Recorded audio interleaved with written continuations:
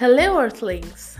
Welcome back to Astronomy with Priyashas, Season 2, Episode 10. And yes, this is the last episode of Season 2. And thinking about the fact that it's been 2 years minus 2 months now that I know you and you know me, it's a different feeling. Welcome to that later. But what month is this? December, yeah. But for the podcast, it is Detective December. What we do here, for the ones who don't know, is that the episode that we had in Mysterious May that raised a serious question that no scientists know the answer to. And in Detective December, we'll try to go around all sort of possible answers to that question to come up with something at least. Obviously, we're not going to find out the answer because that's complicated, but we'll get an idea about what's actually going on there. Because Mysterious may only explain the question, and Detective December will act like your detective. Yeah, obviously, for your curiosity. So let's get started.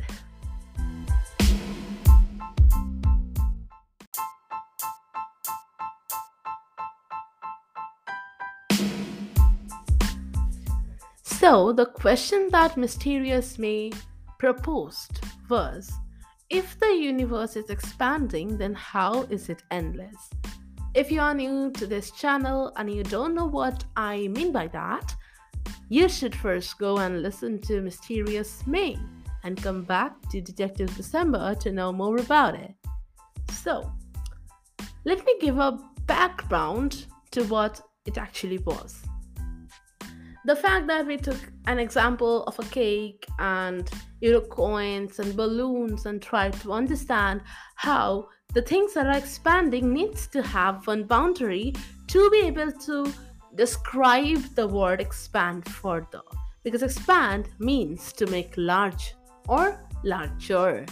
So that after large, yeah, you need to get a boundary to make sure that makes sense. Now, what do you think are the things that, all the scientists are thinking about this fact now? Why, if this is so correct, did the scientists actually say that the universe is expanding and is endless?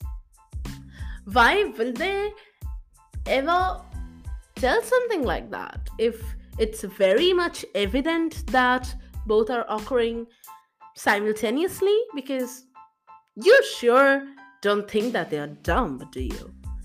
So, in that case, the only option left is that there were contradictions. There were two type of people. One who thought that the universe is expanding and has a boundary, and the one who thought that the universe is expanding but doesn't have a boundary. There has to be, right? One for and one against to prove one thing to be valid. Now, here comes a twist.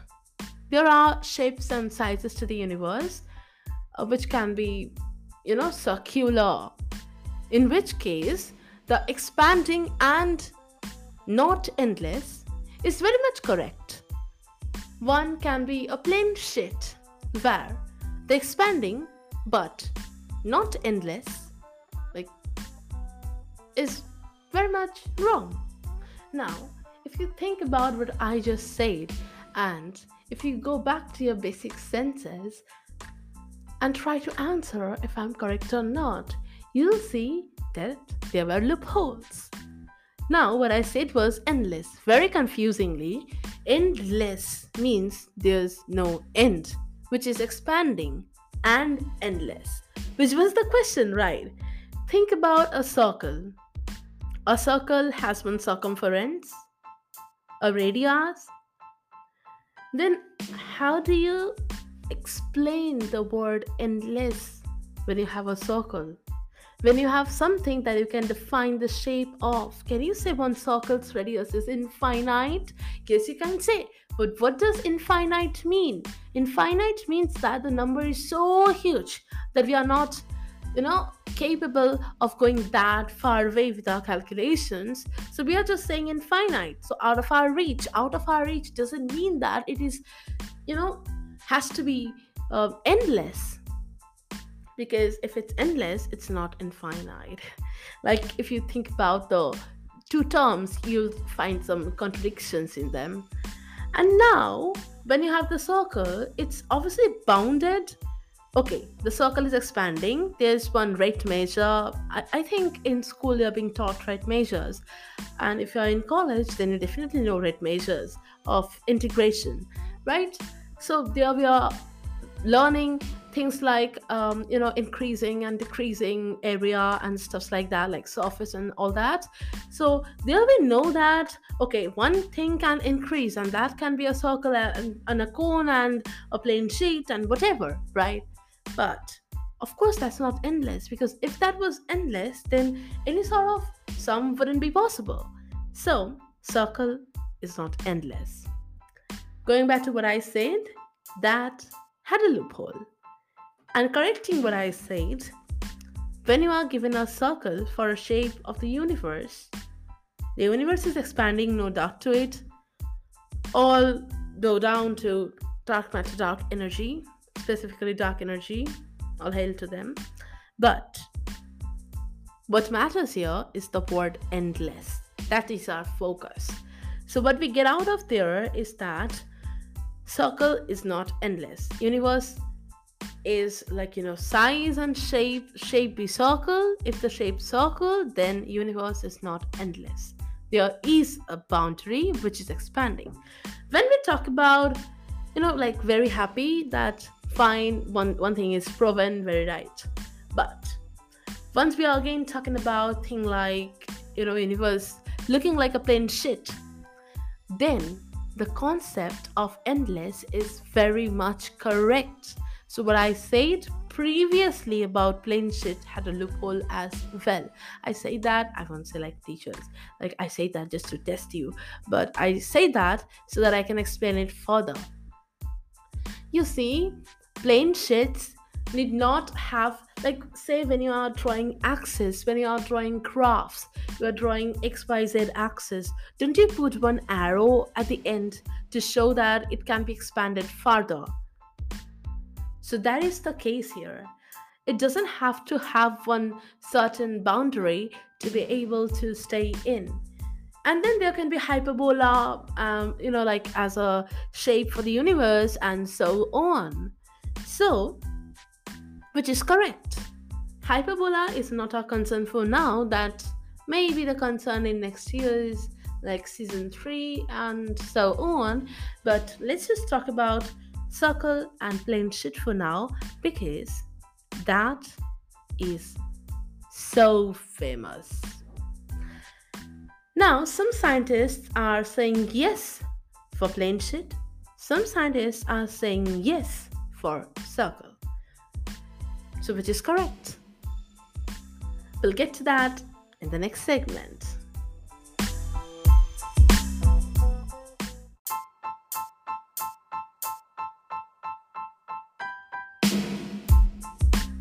So, all of my fellow listeners, you know about Tony Rothman because I've been reading you his book's chapter for 2 consecutive episodes. And I told you that we had a question to ask him about the expanding universe, where he straight away said in his book that that's impossible. And nothing is before that, nothing is after that, and all that sort of statements. And the fact that we mailed him and got no reply, but then we did get a reply, and we thought that fine, let's just wait around for some time. And I told you all that I will be personally telling you what he told me, but I did not. So I say that I'll find a good time and tell you about that. So what we will do in today's episode is, first I'll read out the mail that Mr. Rothman had sent to me. And of course, if you have something to tell me that I can get back to him with, definitely do that. And after which I will come up with the possible explanations that scientists have to support their yeses and nos. So let's get started with that.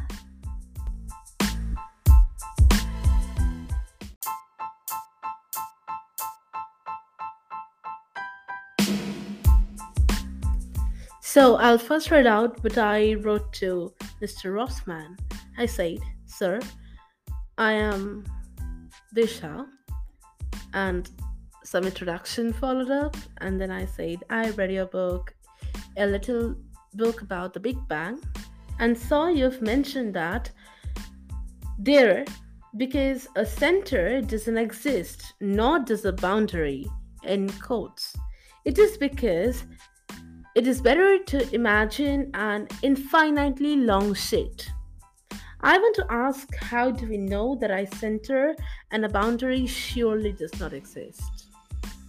And as a reply, he said, "Dear Disha, thanks for your email," and some apologies followed because, late reply. He had some problem with his account.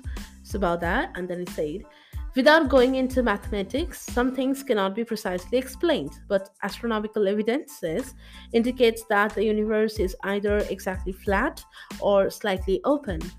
If it is flat, the universe can be thought of as an infinite sheet.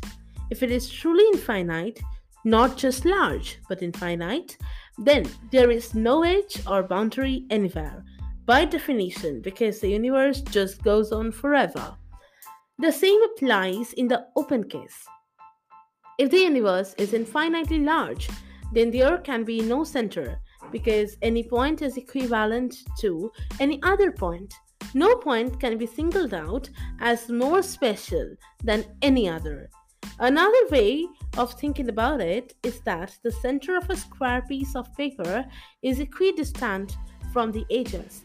But if the paper is infinite, there are no edges from which to define a center. Okay. And the next stanza was, if the universe were closed, like a sphere, it would be of finite size, but there would still be no center.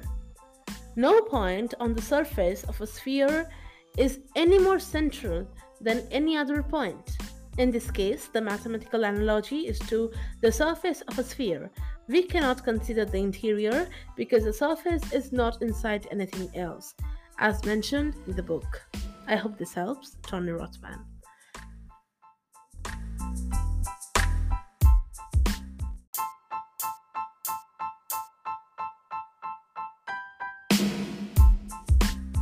I am not at all going to comment or explain anything that he said because I deeply, idolize him.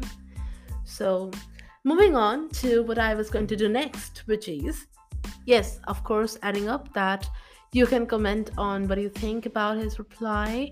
But yes, again, if you want me to get back to him with anything, I'll surely do that from your side. But yeah, let's move on.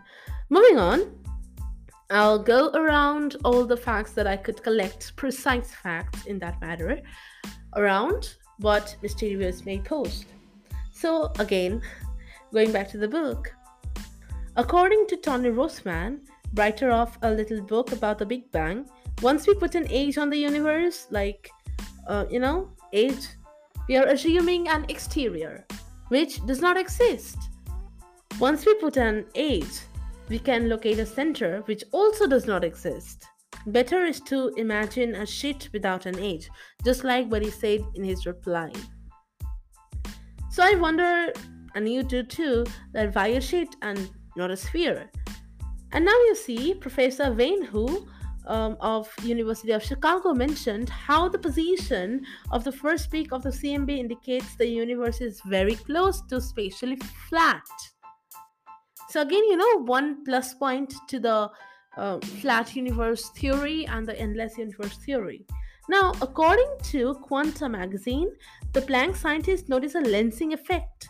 If the universe is flat, cosmologists expect the curvature measurement to fall within about one standard deviation of 0.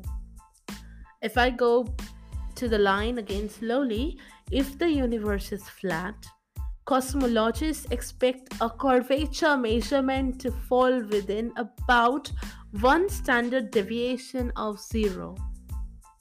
But they found that the CMB data deviates by 3.4 standard deviations, not zero at all. It's 3.4. I understand if there's a point error, but 3.4 instead of zero. So, minus mark for flat surface and plus mark for sphere then, according to Quantum Magazine. And so now, obviously, you're starting to doubt the flatness of the universe, and then researchers are deducing the values of the universe's components by measuring variations of the color of the CMB light, because CMB is the source of all these conspiracy theories of the universe that it's like posing to us. Why I say conspiracy of the universe, because it's not letting us know what actually is going on there. So CMB, I always used to think the CMB is such a huge space. You are saying, okay, I have tested a very small portion from the CMB that I can possibly see, and then I found out that the shape of the universe is, I think, flat. But if you think about it, from your house to your school, it looks like a flat surface as well, but is the earth flat? I always used to think that the portion that we are researching from the CMB is such a small space. But obviously this goes in a lot more than just that thought. So it actually indicates a lot of things, and we'll come back to the thing that those scientists said in the next segment.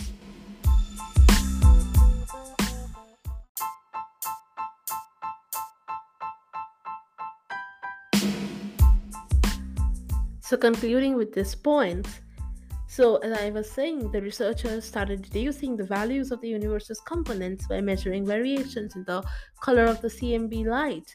But they get different answers when they compare a small region of the sky and a large region. Just like I said, small portion of the CMB and large portion of the CMB, like the portion between your house to your school and the whole earth. Authors pointed out that, in quotes, I'd say, when you recalculate these values, assuming a closed universe, they don't differ. What does that mean? It means that when we are thinking of the universe to be flat surfaced, then the value are differing when we are calculating it for a small space versus a large space. But if we are considering the universe to be, looks like a sphere, let's say, then it's not differing at all. It's mesmerizing to think about it. And you come to think about the fact that yeses and nos are always locking horns in this case. But it's actually mind-blowing to think that how both of them can be true and how both can be wrong. So that's it for today. That's it for Detective December, because that's all I wanted you to know about the question that Mysterious May posed. Again, if you have not heard Mysterious May, go back, give it a listen, and come back, go through this episode again. You'll have a much better understanding of everything.